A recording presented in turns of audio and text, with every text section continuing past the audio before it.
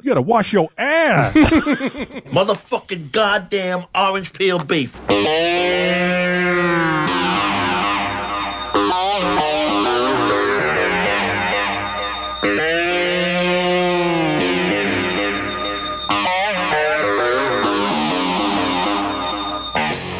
Hey, what's up, everybody? It's One Fucking Hour time. I, of course, am your host, Evan Husney, and this is the show where we talk about one goddamn movie, and we have just 1 fucking hour to do it. And it's episode 89 time, and I'm here with, to my left, we got Mr. Tom Fitzgerald. What's going on, Tom? Bottoms up. Ooh, Kombucha Tom today? Is that what we got? That's right. All right. That's right. There we go. Cheers.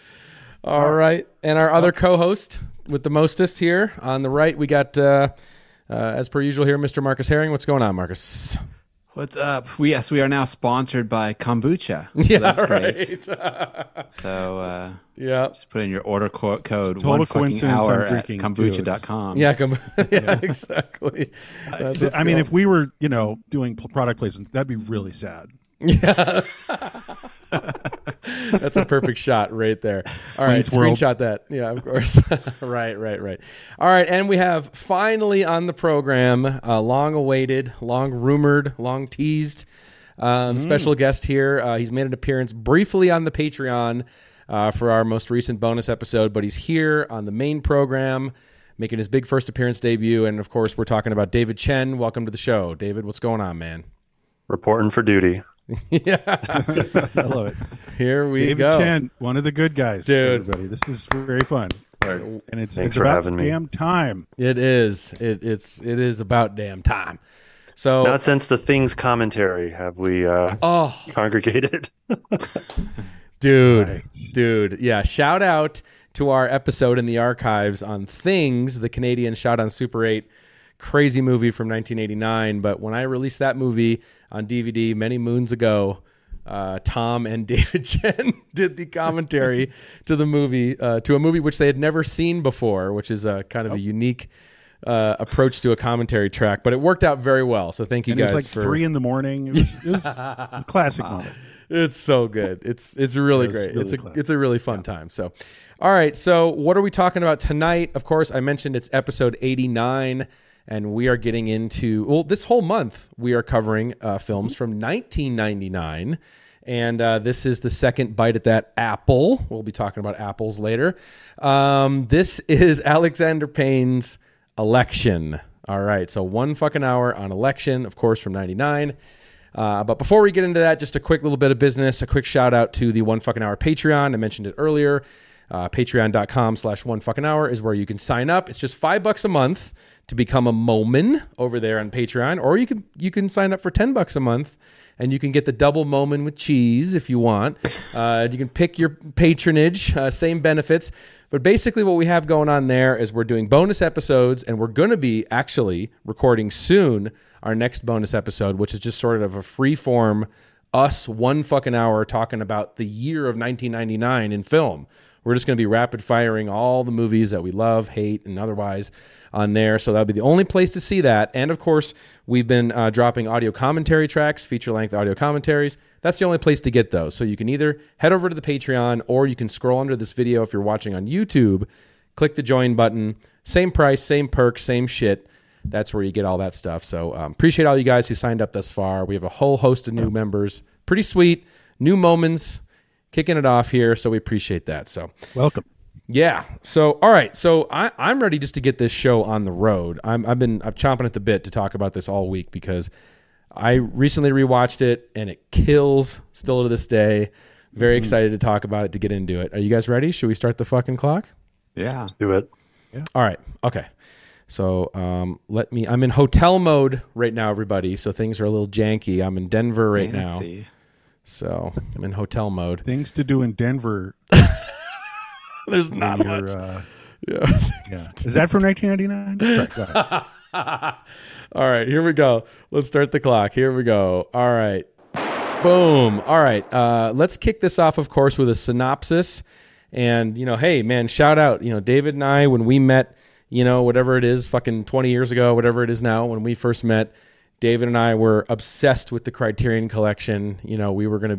That's how we bonded, was around our love of Criterion DVDs. Probably sub number 75. That's how far back we go. We're probably like 75ers when we met. Wow. So more manageable. We were already well established friends when like the Blowout cover dropped, and we were like that was at a way theater later. lobby. Oh, dude, we were cry crazy. So, all right. So this, of course, is the synopsis for Election, taken from the recently released Criterion release of it. So here we go. All right. Perky, overachieving high schooler Tracy Flick, of course, played by Reese Witherspoon, gets on the nerves of social studies teacher Jim McAllister, Matthew Broderick, to begin with. But after she launches her campaign for student body president and his personal life starts to fall apart, things spiral out of control. In Alexander Payne's satire Election, the teacher becomes unhealthily obsessed with cutting his student down to size, covertly backing a spoiler candidate to stop her from steamrolling to victory, and putting in motion a series of dirty tricks and reckless promises with uncanny real-world political parallels. Adapting a then unpublished novel by Tom Perrotta? David? Parada? Yeah, Tom Perrotta. Payne grounds the absurdity of his central dynamic in the recognizable. The setting is his hometown, Omaha, Nebraska, and the accomplished cast is rounded out with non-professionals and distills his closely observed take on deeply flawed humanity to its bitter but stealthily sympathetic essence. So there you go. That is Election. But let's get into... I'm going to throw it right to you, David, as the guest.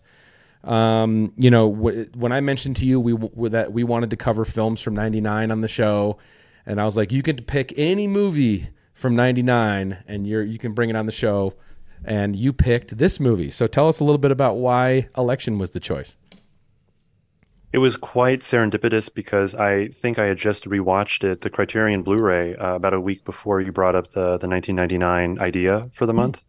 And I had actually been putting together a list of films to present to you guys as far as what we could go over. And Election was always floating around the top. I was able to see the movie when it first came out in theaters, thinking it was going to be like a studio Todd Solondz film.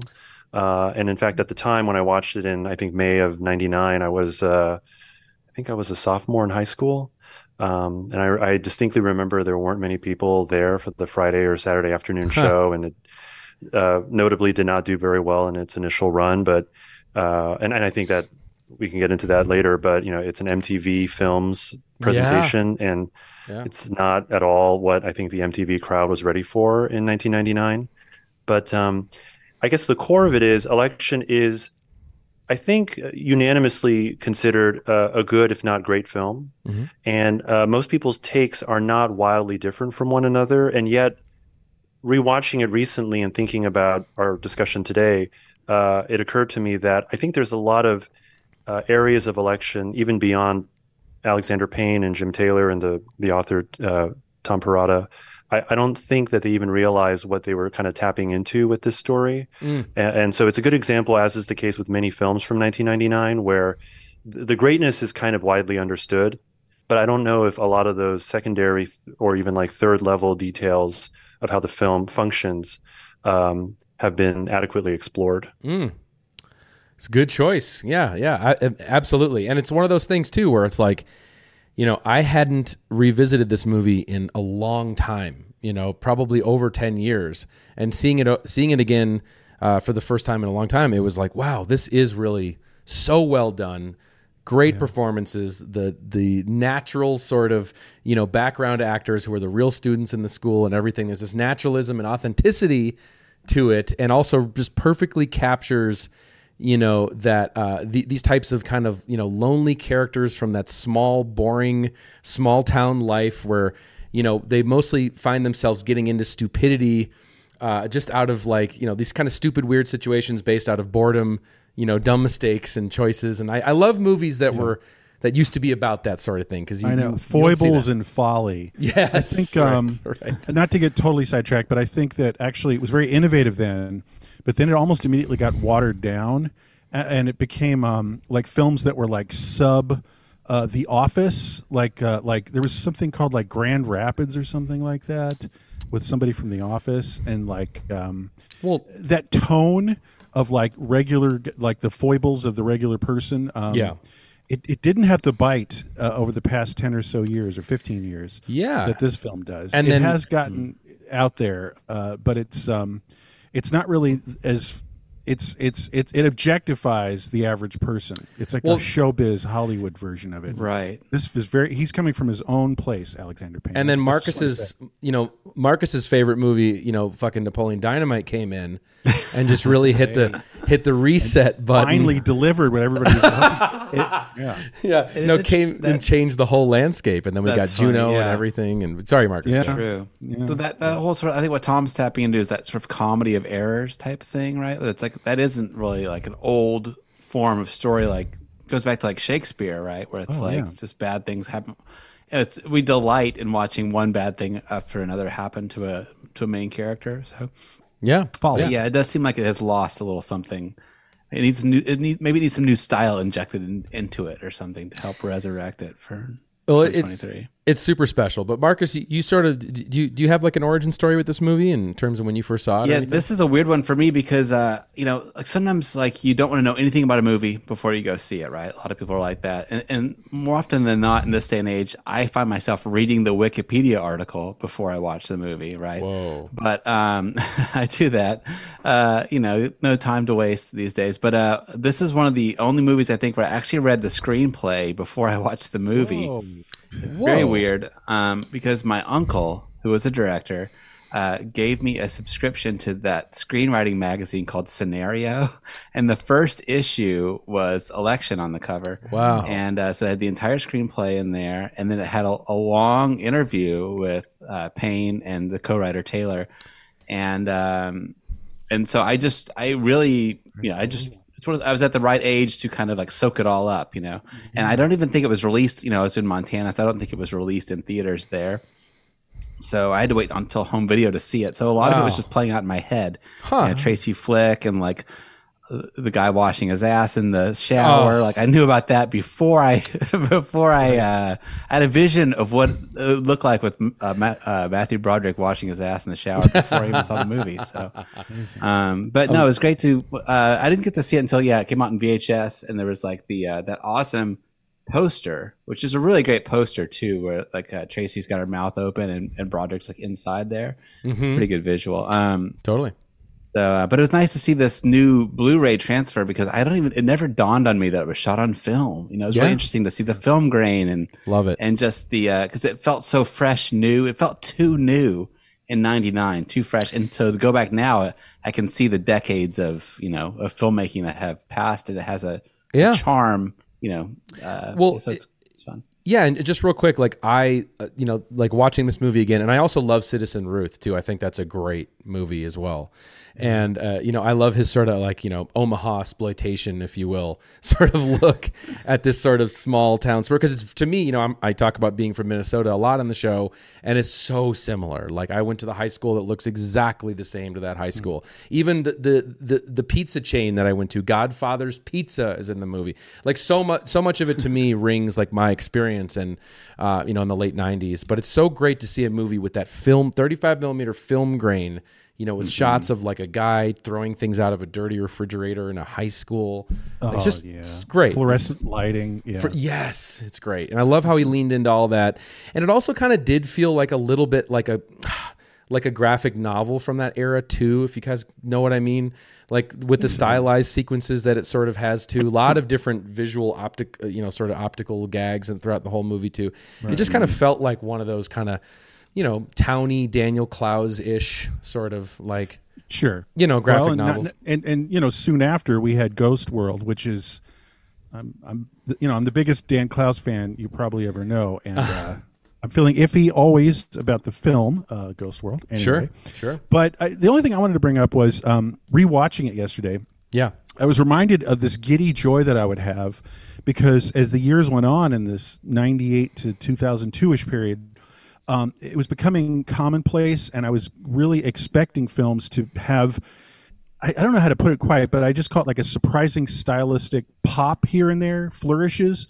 Yep. And in this film, for example, what I'm saying is it cuts to like a narration monologue with with an accompanying montage of like Tracy Flick and like her accomplishments. So it's like like a jazzy montage of with the newspapers graphics of her. Yeah, her newspaper clippings and her yearbook and stuff like that.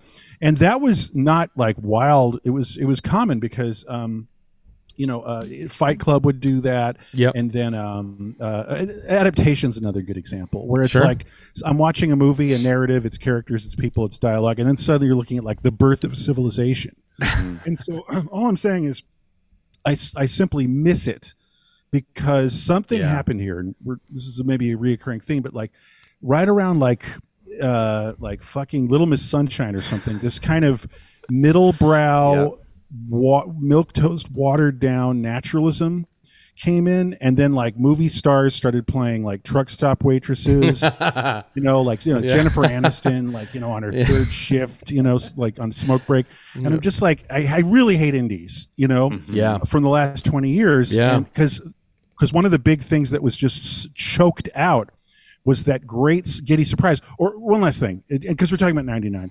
Is just like that videotape that they're showing in Malkovich about the history of our weird little floor that has a very low ceiling, and I was just like, and I smoked pot back then, and I just remember like it was just like a cheap thrill. It was exciting. It was like and you know what? It's like these flourishes you will not find in a mainstream film, and so that was a totem of that, and this was absolutely another one. You know, like. It cuts to his dream sequence of being in an Italian sports car. It has that ending of like 16 millimeter, day at work in Manhattan. Remember that at the very end, So that was my big takeaway is just the stylistic fun to be had. And it's just, am I wrong? It just you're so right. Out. And I do think it does seem like Little Miss Sunshine is like that does seem like the culprit. Like, because that movie always felt like people being like indie movies were like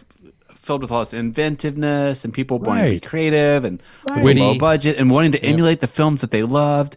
And Little Miss Sunshine always felt like corporate. How can we make an indie movie? You know, like it was committee. It felt so also kind of Garden State too. Not to spend the hour on this, but again, I'm lauding Elections. We have a lot of Garden State fans. We do. Okay, wait. Sorry. But we can move on. But I'm just saying, like that was one of my big takeaways with Election, and Payne has maintained that.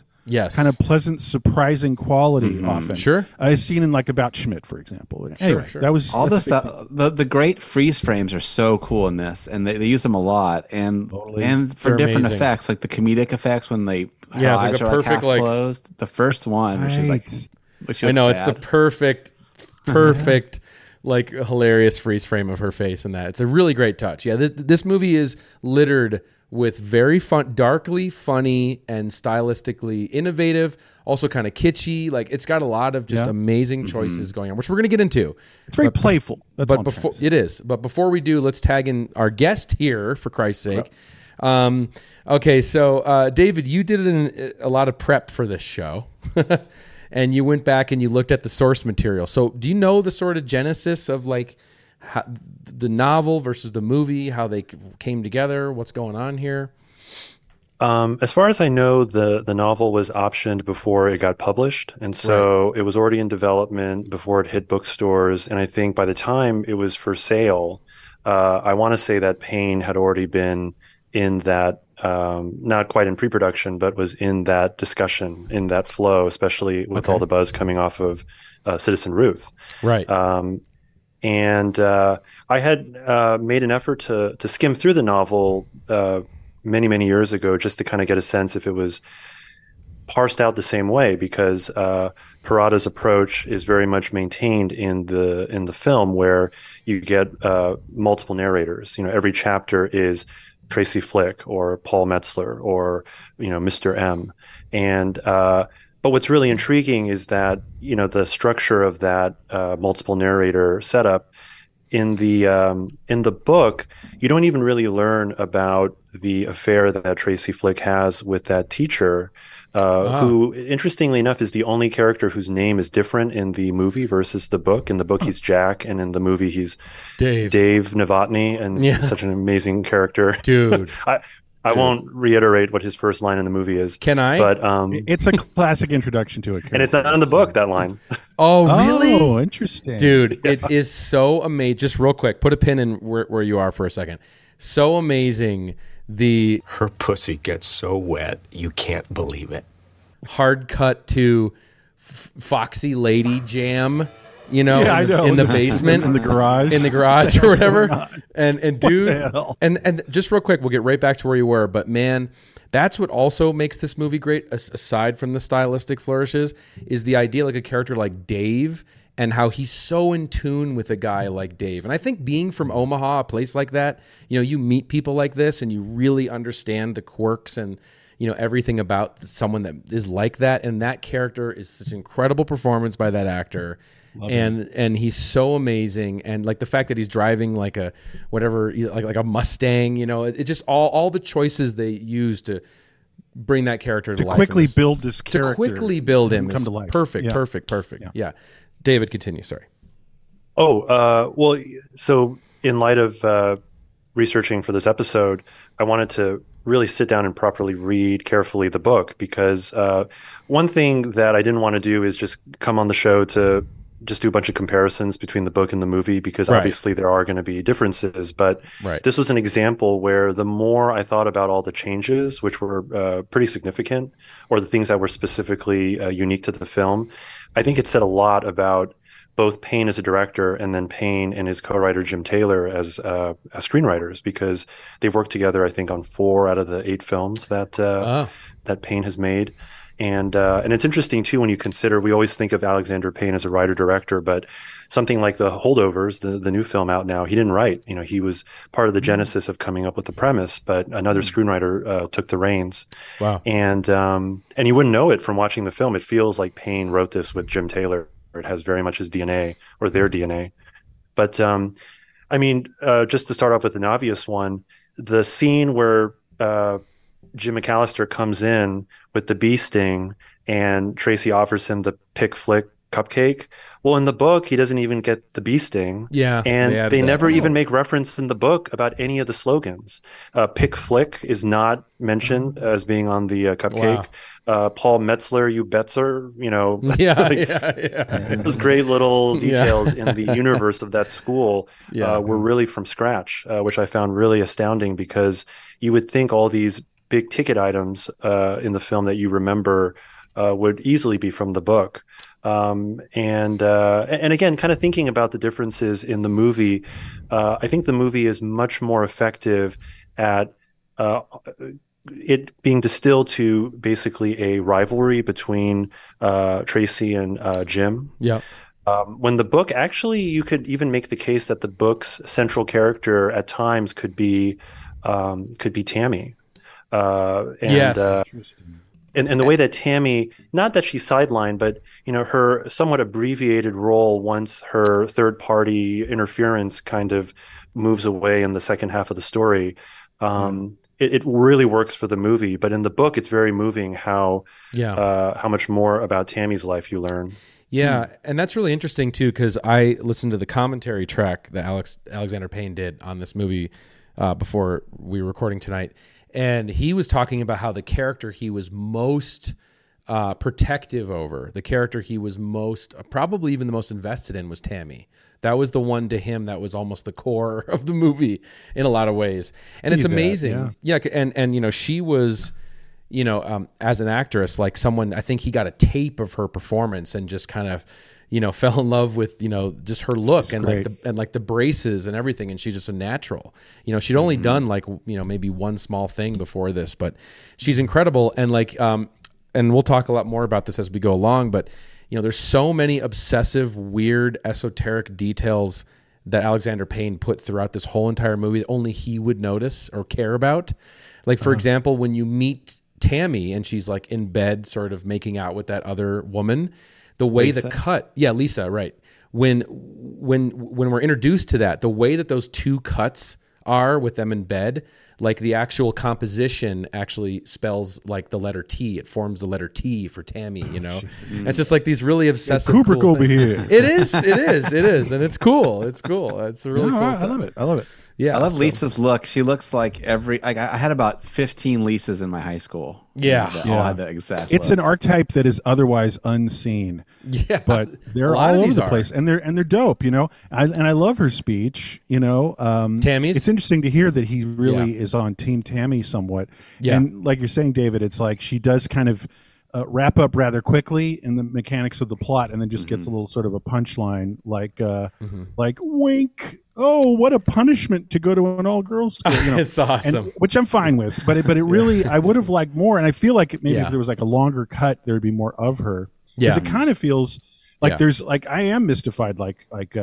She is definitely a big-time rebel in an otherwise very straight-up, boring, super middle-class family. You know, her brother and the parents, and she's a fucking rebel. And I'd love to see more of her. And that is a clear archetype too of like where you see in the movie that they live in the housing development. You know, they're living in the McMansion sort of suburbs of Omaha, which is so true to my upbringing. Like that area, those suburbs are so 100% right on the money. And I think upper middle class because the dad owns a concrete factory, right? Right, Yeah. which also He's creates a rich kid. Totally, Paul. which also creates they're that doing economic disparity between Paul and Tammy and Tracy. You know, which is I think was supposed to be a bigger part of the movie. They trimmed down on, because Tammy, you know, like if I'm not getting this wrong, it's like she's being raised by a single mother who's like kind of just making ends meet, right? yeah, Right. Like they're not doing great. Like Right. they're kind of on the border of like the lower middle class almost. There's an alternate ending that exists out there, and you can watch it. We may talk about it later compared to the ending. But there's one detail where you actually go to Tammy's house. You see it from the Tracy's house. Sorry, you see it from the exterior. Yeah, and it is like just kind of a very modest. Very modest, like a single car garage type home. You know, you can tell them, and it looks like it's kind of the alternate cuts like so fuzzy and old, but it looks like it looks like in the distance you can see the concrete factory. So it's like in the shadows of that. okay. You know? wow. Well, I'll jump in and say that the wildest change from the book to the film, I think, is that the custodian, who is very memorable as far as his intense passive aggressive anger towards Jim and seeing the Chinese stare. The deadpan stare, and who Evan would know from the commentary was the actual custodian for the production offices when they were on location. Because I mean, you can't get a better actor than that guy's face, Dude, no, incredible. Like all they did is change out his glasses, you know, but that he's the guy who was in their film office as the janitor. And That feels very Eastbound and Down. I just want to give a little love. Sure, Marcus and I are huge fans. I'm sure we all are. Yeah. But that feels like an Eastbound kind of move. You know, like just grabbing someone who's otherwise, you know, like doing some custodial work and just getting like get over some here. gold on camera. Yeah. Well, I mean, but you'd be amazed to find out that there is a very complex thing in the book that if I went into it cold thinking how to adapt it, you know, it's a testament again to Payne and Taylor that they knew to really slice it down. The custodian owns the house that Tracy and her mom rent. What? So they have a really close relationship. So in the book, he's more invested in exposing. Yeah, not needed. It's a little too small universe for me. Marcus hates that. Marcus hates small worlds. And that's the thing in the book, He hates that because shit. something about the nature of the book where that kind of irritating thing that I also share with you, Marcus, like it doesn't play as contrived because you really are kind of wrapped up in the almost paranoia of the confines of the school. But the almost literalism in many ways of what Payne does with visualizing George Washington Carver High, all that feels like it would just be you would be in disbelief. It would just feel too convoluted, and it's so much funnier that he's just petty. And passive aggressive about Jim. And he's a mystery, but he's just like like he's like I found my moment to get back at the guy who tossed the Chinese. Like just petty and vindictive. So good. And that's very, again, I hate to keep using the Omaha word, but that's probably very Omahian. Yeah. You know, The edit is so great to help him in that moment too. Like Totally. it cuts to him last, you know, and it's like it just the joke lands perfectly. It's so good. And shout out to we'll talk more towards the end of the movie. Shout out to the kid who's passionately counting the votes. By the way, Oh, I love him. that performance is fucking off the charts. That kid deserves get him an Oscar. Is he a student? I'm assuming. Is it? I based on what we're think saying? so. I think so. I'm not sure, but most of the people I want to say in the film, like you were talking about, just getting the janitor in the movie they're filming this movie not in the summertime. They're not filming it on off hours. They're filming it during school hours, where there's other classes going. All the other classes are going on in the other rooms while they're filming this movie. And, you know, they do have participation from the school. So a lot of all the extras you see are real students from the school, you know, and it's incredible. So he, of course, Alexander Payne's got a great eye. So he's just picking out the best ones to have like speaking roles, you know, and they're all great. They're all doing My a great favorite job. is his inside, or excuse me, is Flick's inside guy. I know. Who's like, you're good. You know, like, So that right? kid him. was supposed to actually has a bigger storyline that they cut from the movie, because he's supposed to be he's like the one helping her put up the signs and everything. He's actually the one who's in love with her. And that's the whole. They had a whole separate subplot that got more cut. Yeah, I know. This I could see a 3 hour whole EU election universe. election universe. ECU. One question I had about the difference between the book and the movie is like in the article the Scenario magazine. I remember they talked about how this is political satire, right?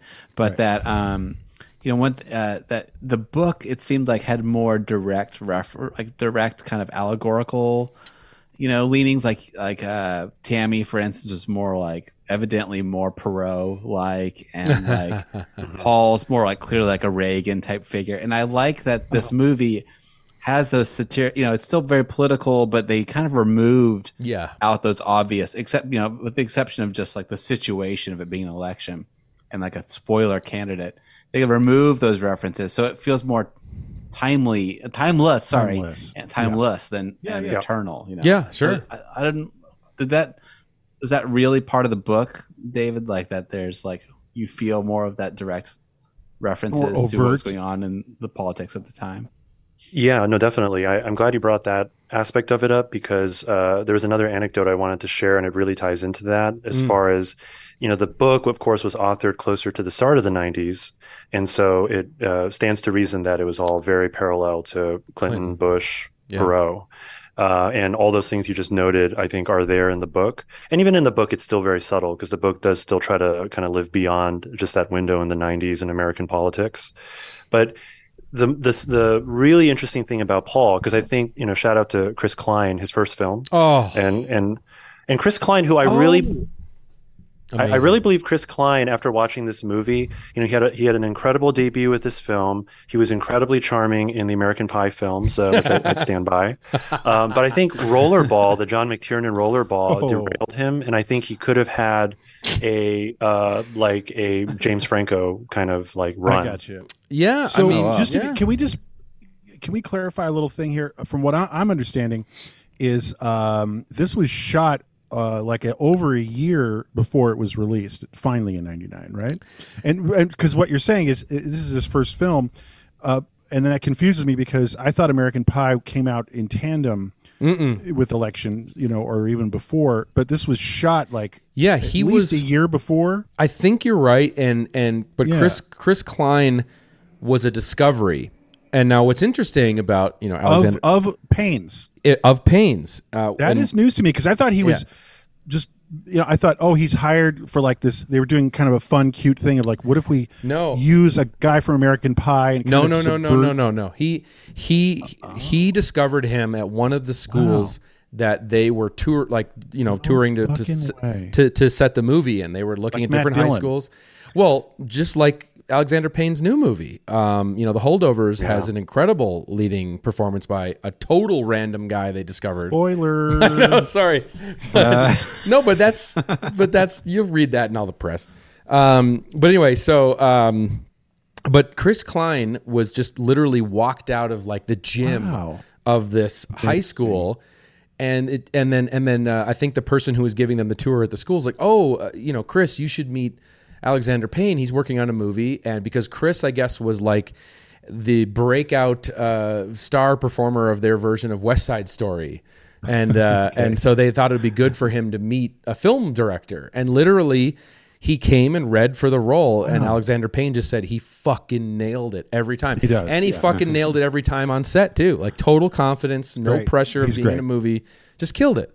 And example of that, like Exhibit A, is the scene when he's giving his speech, and it's all one so long good. run-on sentence. I know what it is to fight hard and win, like when we almost went to state last fall, and I threw the fourth quarter pass against Westside for the touchdown that won the game by 3 points. I won't let you down. Not run-on sentence. He's reading poorly. And no applause. Amazing. Well, I wanted to stay on Chris Klein for a moment, just because with Paul, like I think, you could of course do an hour on every character, but I know. I'm sorry. Welcome to the clock. Sucks. Look at that burn. It's horrible. Paul Metzler is such a great character in the film. He's a great character in the book, but I wanted to highlight 3 quick things. So, first thing is that great moment where you know how tight this race is, and he's in that ballot box, or in the ballot in the booth, and before he puts the ballot away, he votes for Tracy. Yes. In the book, he puts none of the above. Because in the book, Paul is very different. Paul is like, you know what? If I can't win this without my own vote, I don't deserve to win, because he is kind of like the, he's coming in with that sort of good-natured machismo of a jock. Right. But I think Payne had the foresight, especially with a performer like Chris Klein and his newness, that he's so sweet. It's very sweet. Because think about the fact that when that hilarious speech, it's a run-on sentence, and he literally has no idea, no ambitions at all as the president. But then he sees Jim at that Olive Garden or like Denny's, and when he sits down, what's so touching about it, like the second or third time you watch it, is that he starts to come up with ideas about, we should do like this carnival, we should like have this dance. Yes. Like he's starting to invest himself for this one day he has, unbeknownst to him, of being a president. Yeah. And that's a sweetness that you don't really see in the book. And then the last thing is the generosity of Payne's filmmaking and writing.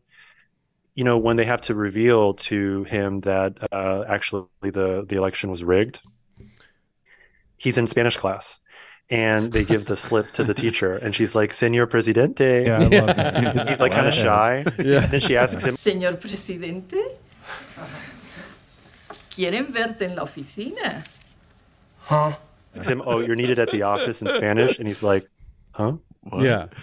I mean, you don't even need a joke in that beat, but I know. he still gives you a joke. He's so good. Right. And That's so good. And one last on the just as a good segue maybe to talk about Tracy a little more too is again another thing that Alexander Payne just smartly corrected with the going from the source material to the movie is that I think Tracy is much more sexualized in the book, and she's much more of like kind of a Lolita, for lack of a better term. Yeah. You mean that she's playing up her seductiveness and flirtation? Okay. Yes, that's yes. not there.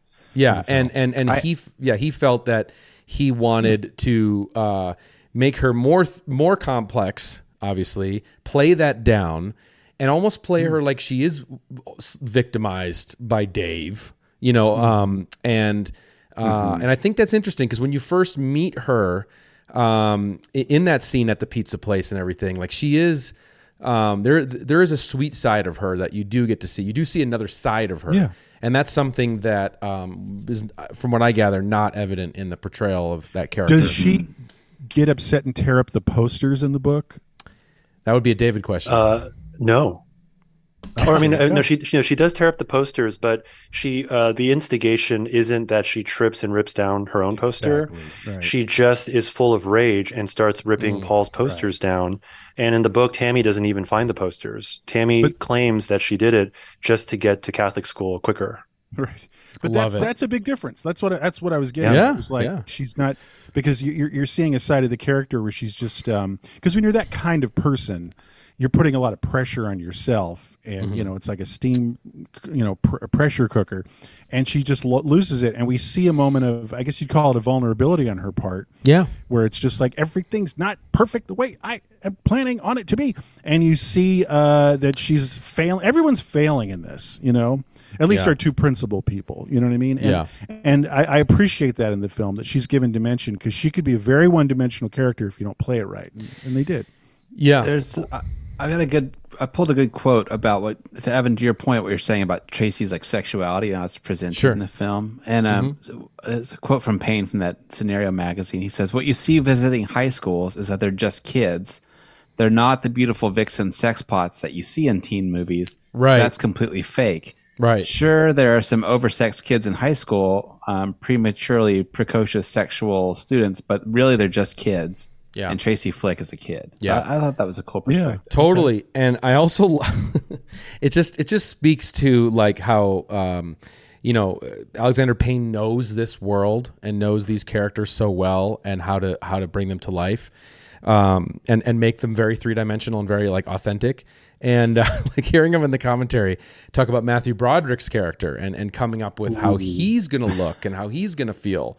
And it's like, just hearing Alexander Payne talk about, I was watching TV one night and a show came on that took place in a high school, and everybody in the film, all the teachers in the film had these perfect haircuts, and I just realized I didn't want to have Mr. McAllister have a perfect haircut. I wanted him to have an $8 haircut. All teachers have bad haircuts. Dude, and it's how about his car? No, I Shout out to know. his, Totally. car. Dirty. Like they found, I'm sure the director was like, find the smallest car. No, and you're right. possible. No, he It's also like a says rabbit or something. Yeah, he also says like you always see clean cars in any movie. The cars are always Right. clean because they're coming from the rental place.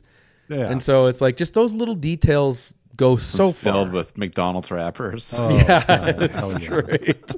Well, It's great. to Tom's point about the hellscape post Little Miss Sunshine, I think the thing about Payne in general, but looking at Election, it's interesting when a filmmaker who really knows his shit, there's all these elements of realism that commit you to that reality, and yet the movie never loses a sense of its cinematic vocabulary. Like it isn't trying to be gritty; it's just trying to be truthful. Like realism versus truthfulness. Yeah. And I think the realism is what people are going for post 2004 and 5. Right, because this has freeze frames. It has superimpositions. It's got wipes. It's got like a lot of sections where there's wipes, in the cutting and stuff. And there's music cues, like the banshee cry.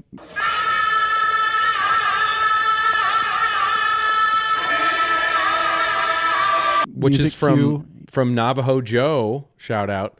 That's what that's from. It's from Ennio Morricone, 1966 spaghetti western. Amazing. It's great. The throat singing. No, but that's my big takeaway so far, David, is when you just describe it on paper, that's such a glorious combination that any real filmmaker would relish stewing in, which is a stylistic approach in a real world. You know what I mean? You don't have to bog down and everything's real, because first of all, it won't be real. Right. And also, by the way, what became stylized, just to do more of my soapbox complaining, is what wound up being stylization is simply golden hour, like a teenage girl skateboarding into a golden hour sunset. Oh, And yeah. that's it. Levi's They're done. commercial. Levi's commercial. Shit. Fuck yeah. Yeah. Beautiful losers. Or just performances that get so boiled down to realism that they just get kind of boring. Because this is still is like David saying, this is truthful, right? But the performances are heightened in this because it's a comedy, But right. Yes. Yeah. Super fun too. Super fun. So, just real quick, I thought just open this up to you guys too. Is one of the other sort of obsessive details of this movie that Alexander Payne is putting into the visual language, the visual motifs, if you will, throughout this whole idea, is that he's creating a lot of imagery with Matthew Broderick's character and constantly obsessing over circles, okay? So when you see him in the beginning of the film, he's running around in a track, drawing the circles with the apples. There's so much hyper focus on him basically like running around in circles, spiraling, like he's wearing running ties. In place.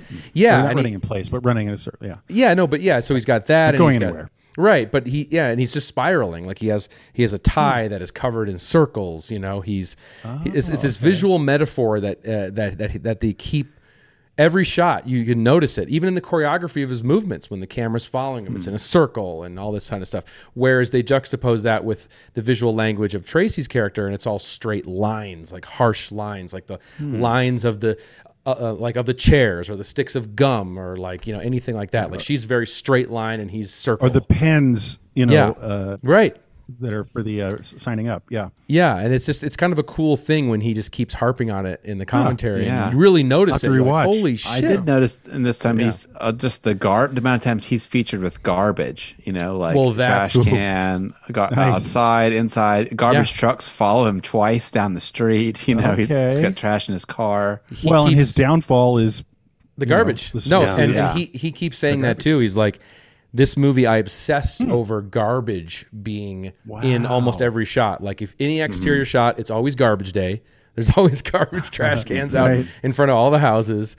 You see garbage trucks all the time, driving on the street. And of course, like, her throwing away the posters. That plays a plot mechanic. Right. It's all about at the very garbage. beginning. She says, none of this would have ever happened had Mr. McAllister not meddled the way he did. And at that moment, he's throwing a piece of garbage into the trash can. That's right. That's right. So it's Omaha garbage. Yeah. Yeah. So it's just really cool. And one other funny thing too about Matthew Broderick, if we want to drill down on him, who's just fantastic in this movie. Something I couldn't fucking believe is Alexander Payne said that he had, at the time of making the movie, all the way up until the present, had never and has still never seen Ferris Bueller. He'd never seen it. Yeah.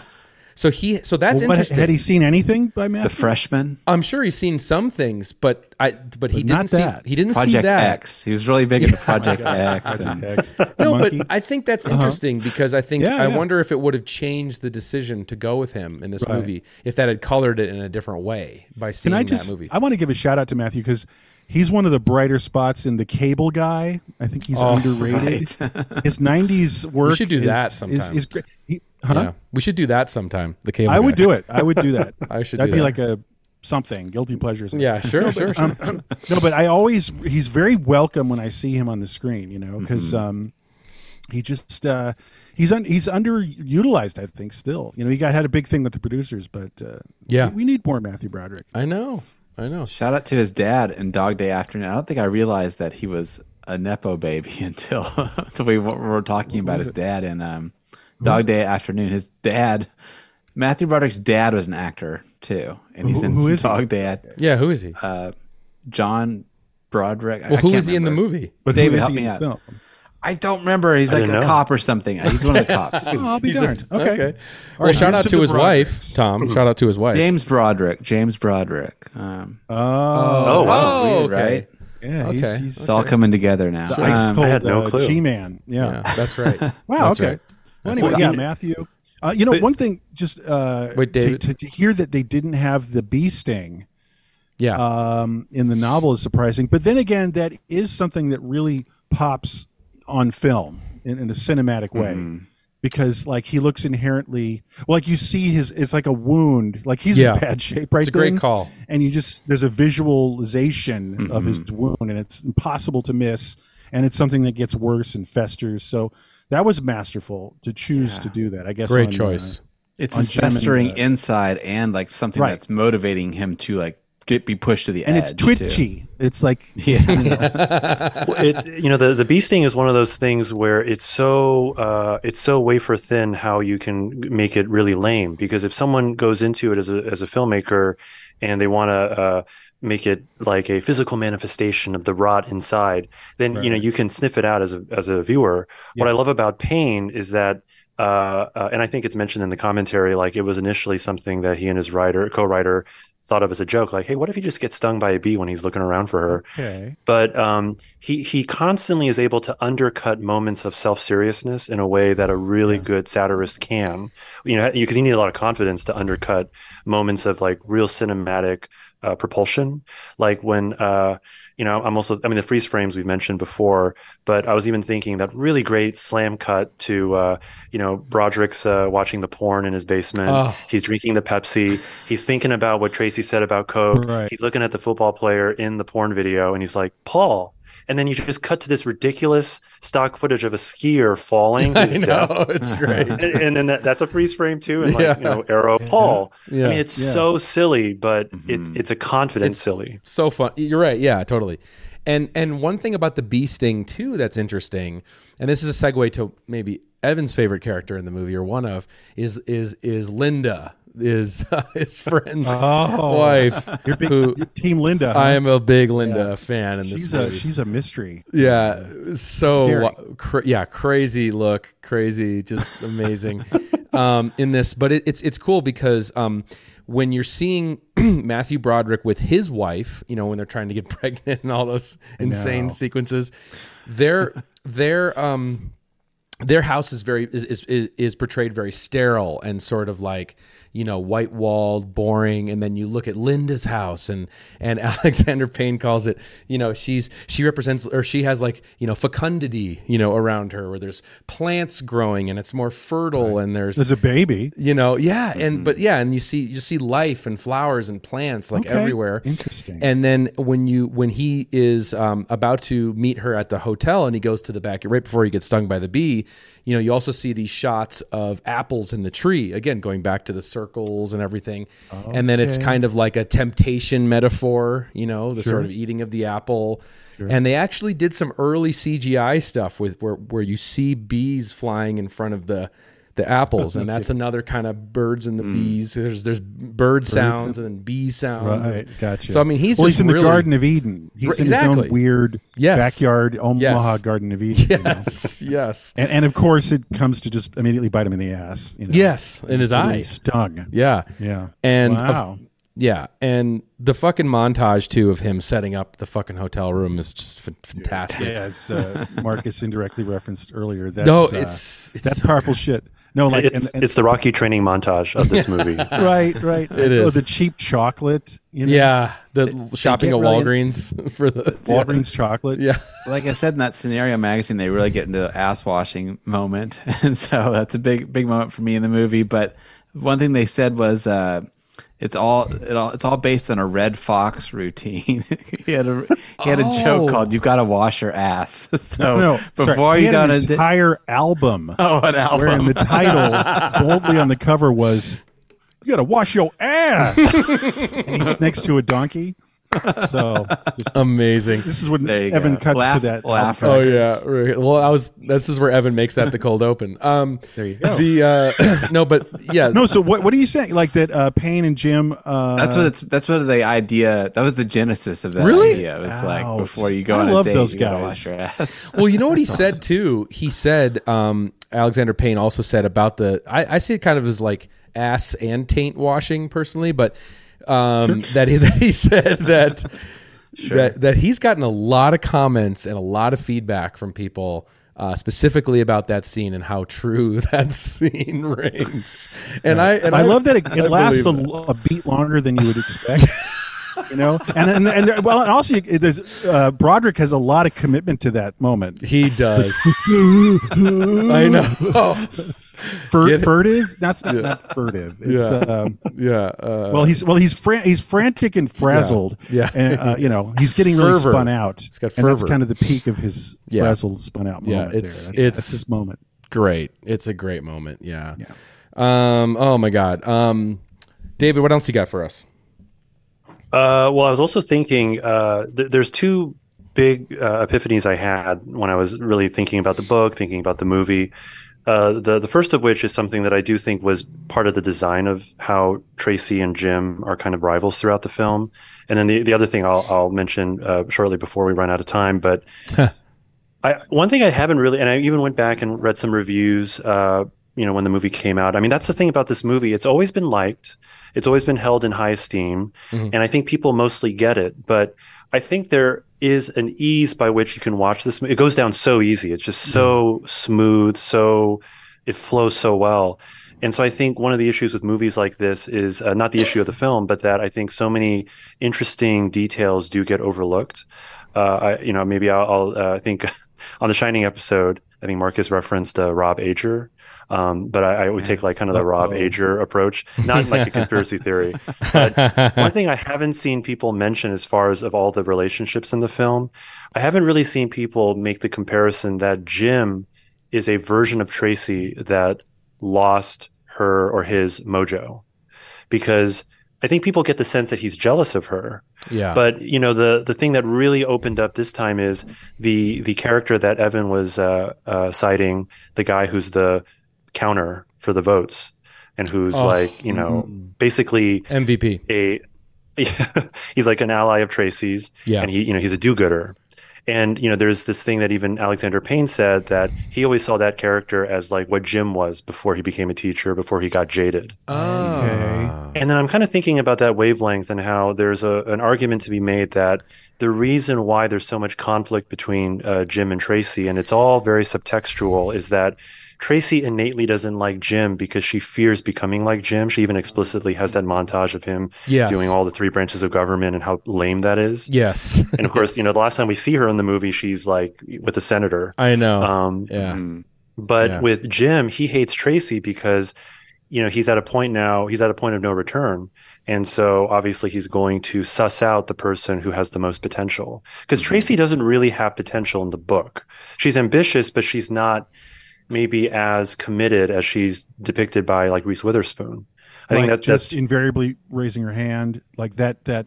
Yes, that's different. Characterization is not so much in the book. Overeager achiever. She's more arrogant. I think everyone in the book, including Paul, like they're more, and even Jim McAllister, those characters are all more arrogant in the book. And this leads into the second point as far as I think, Payne's entire filmography, it occurs to me, his characters are blissfully unaware. Like there's a lack of self-consciousness with his characters in every film of his that I think is one of his secret sauce things, that they're so oblivious that whether their narration is like the unreliable narrator, not because they're trying to mislead the audience, they don't even know what's going on in their own head. Right, sure. And I think, Tracy doesn't want the awareness of the fact that she could easily end up like Jim if she got knocked up, if she didn't go to college or, was in fact affected by her economic status. Right. So all these, things I think really color it in a very deep way if you're only looking at that part of it on a second or third watch. That's really interesting in terms of like class too, because they are both from the same like class. The competition between them can be seen in terms of like a class thing too. Like they're both from the same economic stratus, right? The teacher and Tracy, but she's going to rise up, and so he's like ready to pull her back down because he doesn't want someone. You don't want someone jumping up to a higher class if you weren't able to. So you pulled them back. Well, he's bitter and kind of numb. In this routine. Actually, and bored. This leads to me. I'd like to talk about the ending a little bit. Let's just maybe stick with the legit, final true ending of the film for a moment. Like just one observation I always have when I watch it is it reminds me almost of the ending of The Omen. Just to refresh your memory is, it's like the parents die, his adoptive parents die, and then he's taken in by like the president of the United States. And the last time you see Damien, he's like smiling and he's being welcomed to the White House. You know what I mean? Yeah. Anyway, that's why I'm referring to it. Right. So what I'm saying is, it's almost like the film and the Broderick character are seeing like this evil thing is now like rising in the ranks, for her nefarious deeds, and she's going to get higher and higher. And maybe she'll be President Flick, in a few years. Overly ambitious. It's kind of the fever dream people have about like Hillary Clinton and stuff like that. Like the overachieving ambition over everything, and being threatened by that, and the male being threatened by that, which is a very of its time. I think for this movie, that's very of its time. Well, it's funny. He accuses her of being so evil, but he's just completely depraved in all of his, behavior too. And totally. Just that central question that he asked at the beginning of the movie: what's the difference between moral and ethics? Just going to say that. What's the difference between morals and ethics anyway? I was just going to say that is a huge overarching theme throughout the whole movie. I mean, that is it, right? And that's a huge parallel, I think, to what they're trying to also say metaphorically about politics is, this idea of the hypocrisy of, ethics and morals and everything. Because the actions, he's teaching the ethics and morals, and then what he's doing behind the scenes with Linda and everything.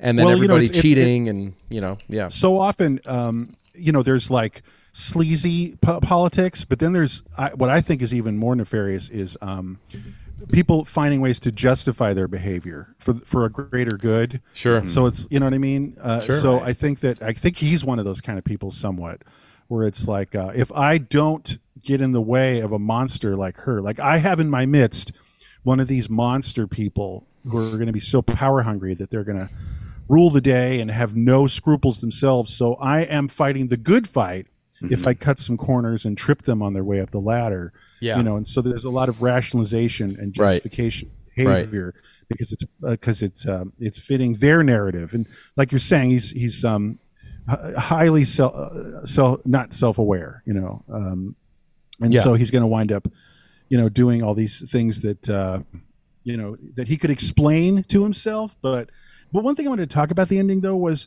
is it a happy ending, more or less, for the Broderick character? Because I feel it is, because at least he's changed, and I don't think he's running in a circle quite.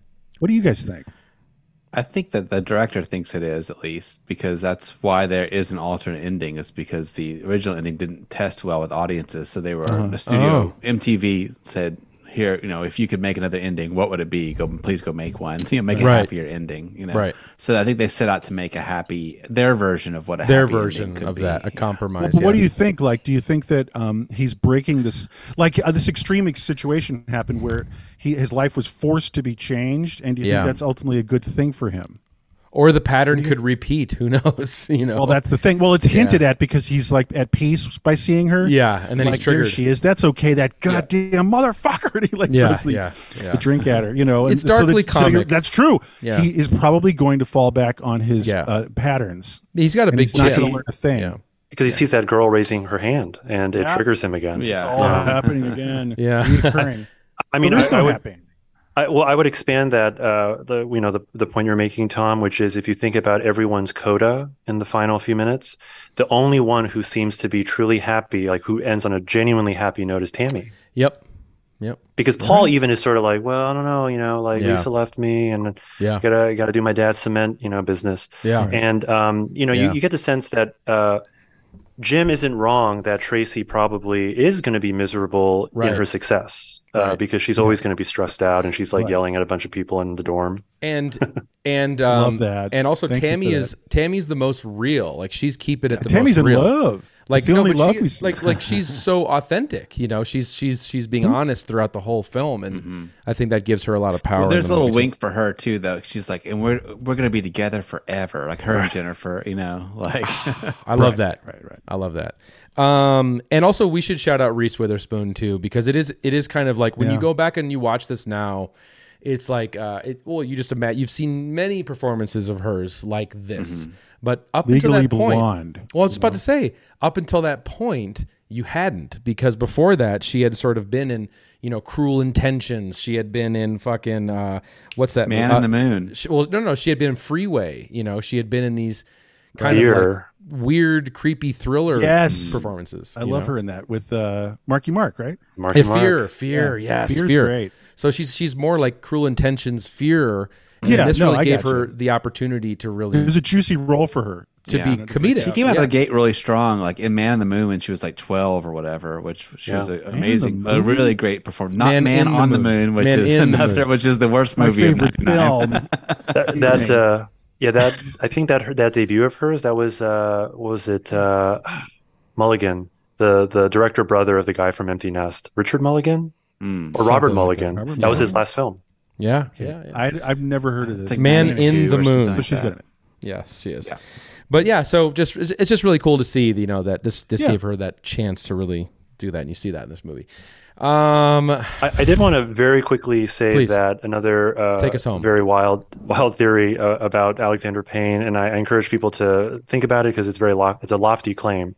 But there's a kind of a religious aspect, I think, to even the title election, which I don't think is intentional. This is me reading into it, but when you think about election in Judeo-Christian terms, as far as those who are elect for certain positions, for like those God's elect, God's chosen, and what I find really interesting is that the entitlement that he addresses, which I think often can be often too simplified to like, oh, straight white males feel like they're entitled. But in truth, anybody can feel entitled within their own subgroup, within their own community. Yep. And I think that's definitely true in election. With the exception of Tammy, everyone feels like they're owed something. And there's this aspect too of, there's a great montage where everyone's praying, I believe, like the night before the election. Yeah, I love that. That's Great great. shots. Yeah, and exactly, like overhead and 30 seconds. For the listeners, if you're rewatching even just that particular scene, it's incredible how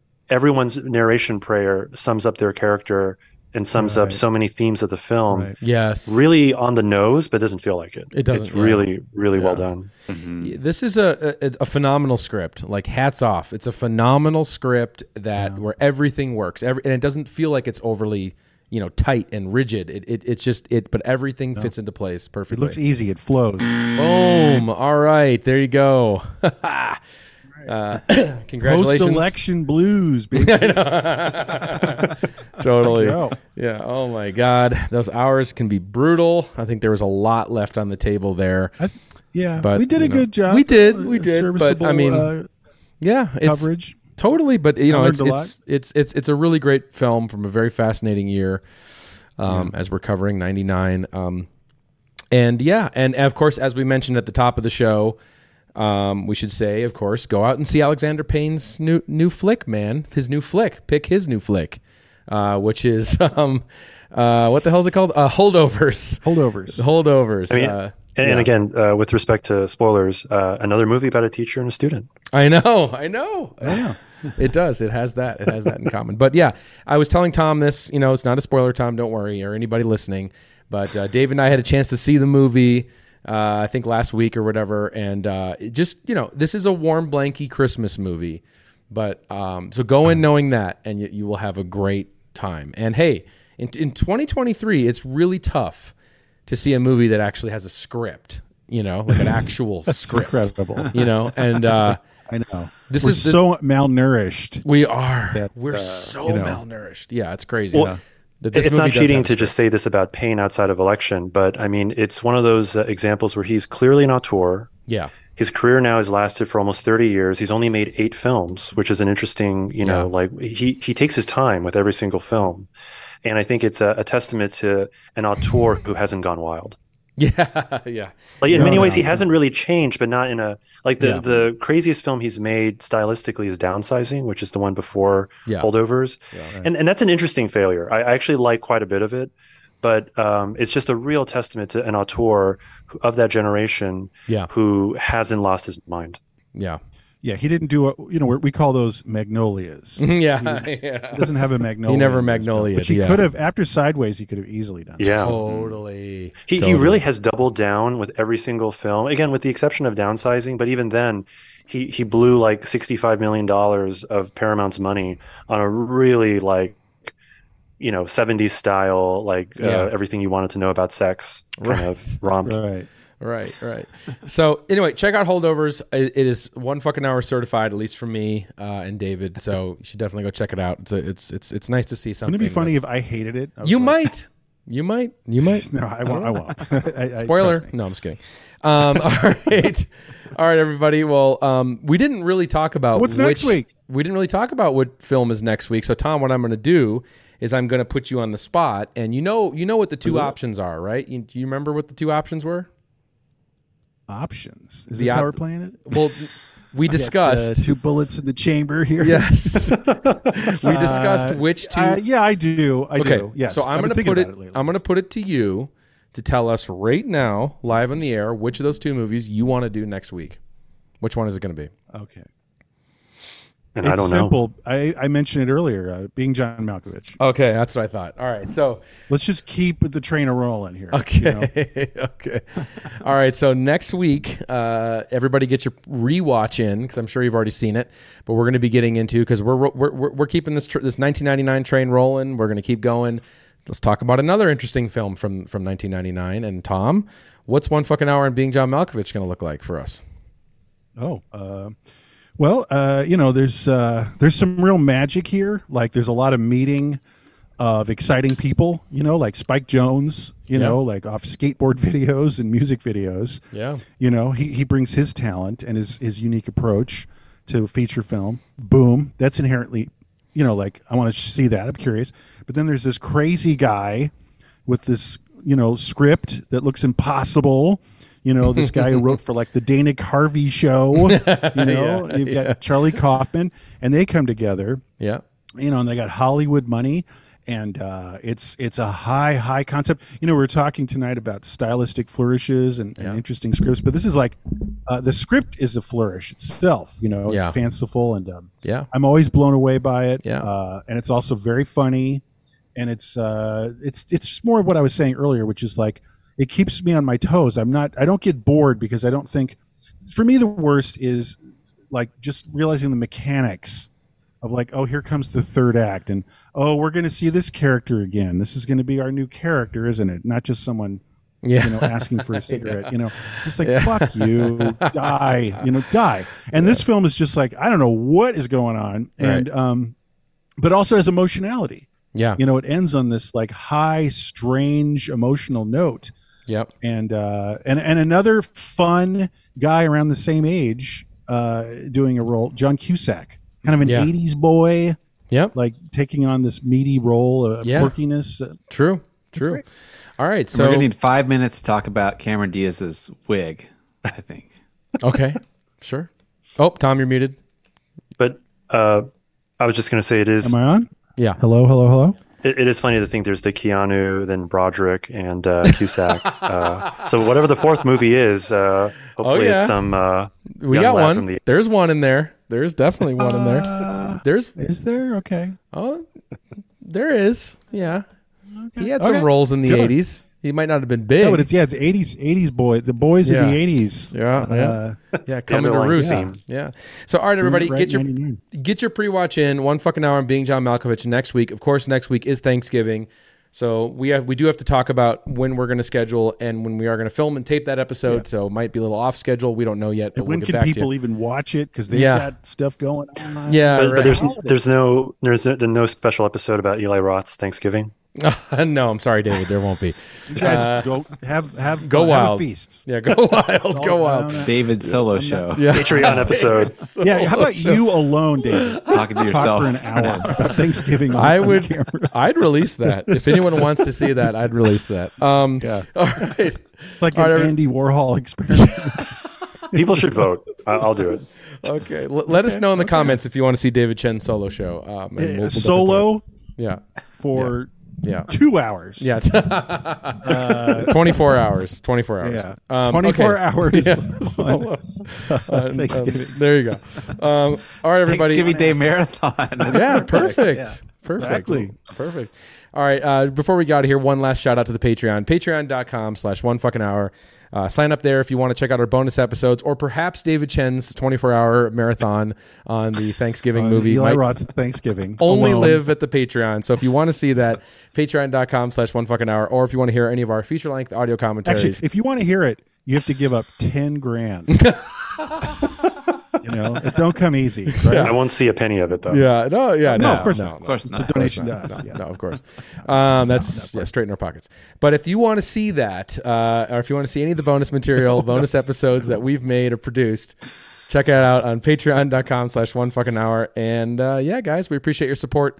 Of course, if you're watching this on YouTube and you want to sign up, but you rather watch the bonus content on YouTube, just click the join button under this video. Same price, same perks, same bullshit. All right, everybody. Let's talk about how fun it was to have David Chen on an official One Fucking Hour. Thanks, guys. great to have you. You're smarter than all of us combined. So Yes. that's always frightening. It's a little scary. Yeah. Yeah. Whenever we get a smart guest, it's like, oh, Christ. He's like the Tracy of the show. Yeah. Gotta bring cupcakes next time. Yeah. You have to tone that smartness down a little bit. Yeah, you gotta just So we don't curb look so that a little. I know we had like a smart guy on the Rage show. Against the and- Machine jokes next Yeah. time. All right, everybody. Well, David, we can't leave you without your what? Oh, Moment? Zen. All right, everybody. Have a good rest of your week, and we'll see you for Being John Malkovich. All right, take care. See you later. Bye. Bye, everyone. When Matthew Broderick is busted from having thrown the election, he enters the principal's office and sees all the people gathered there who know he's guilty. Mr. McAllister, I hope you can help us clear something up. He wanted to cut it like the end sequence of The Good and the Bad and the Ugly, with holding on the faces for a really long time. And I was like, no, let's cut it really fast and build to a climax. And I didn't want to do that. I thought it was cheesy and would call too much attention to itself. He just wouldn't want to do it. He wouldn't want to put it in the movie like that. So finally I said, I'll pay you $25. And I said, no, let's not do that. I go, okay, 50. And I said, 75. He even gave me an invoice, and it says I owe him $75. So I paid him $75 to cut it in. Motherfucking goddamn orange peel beef.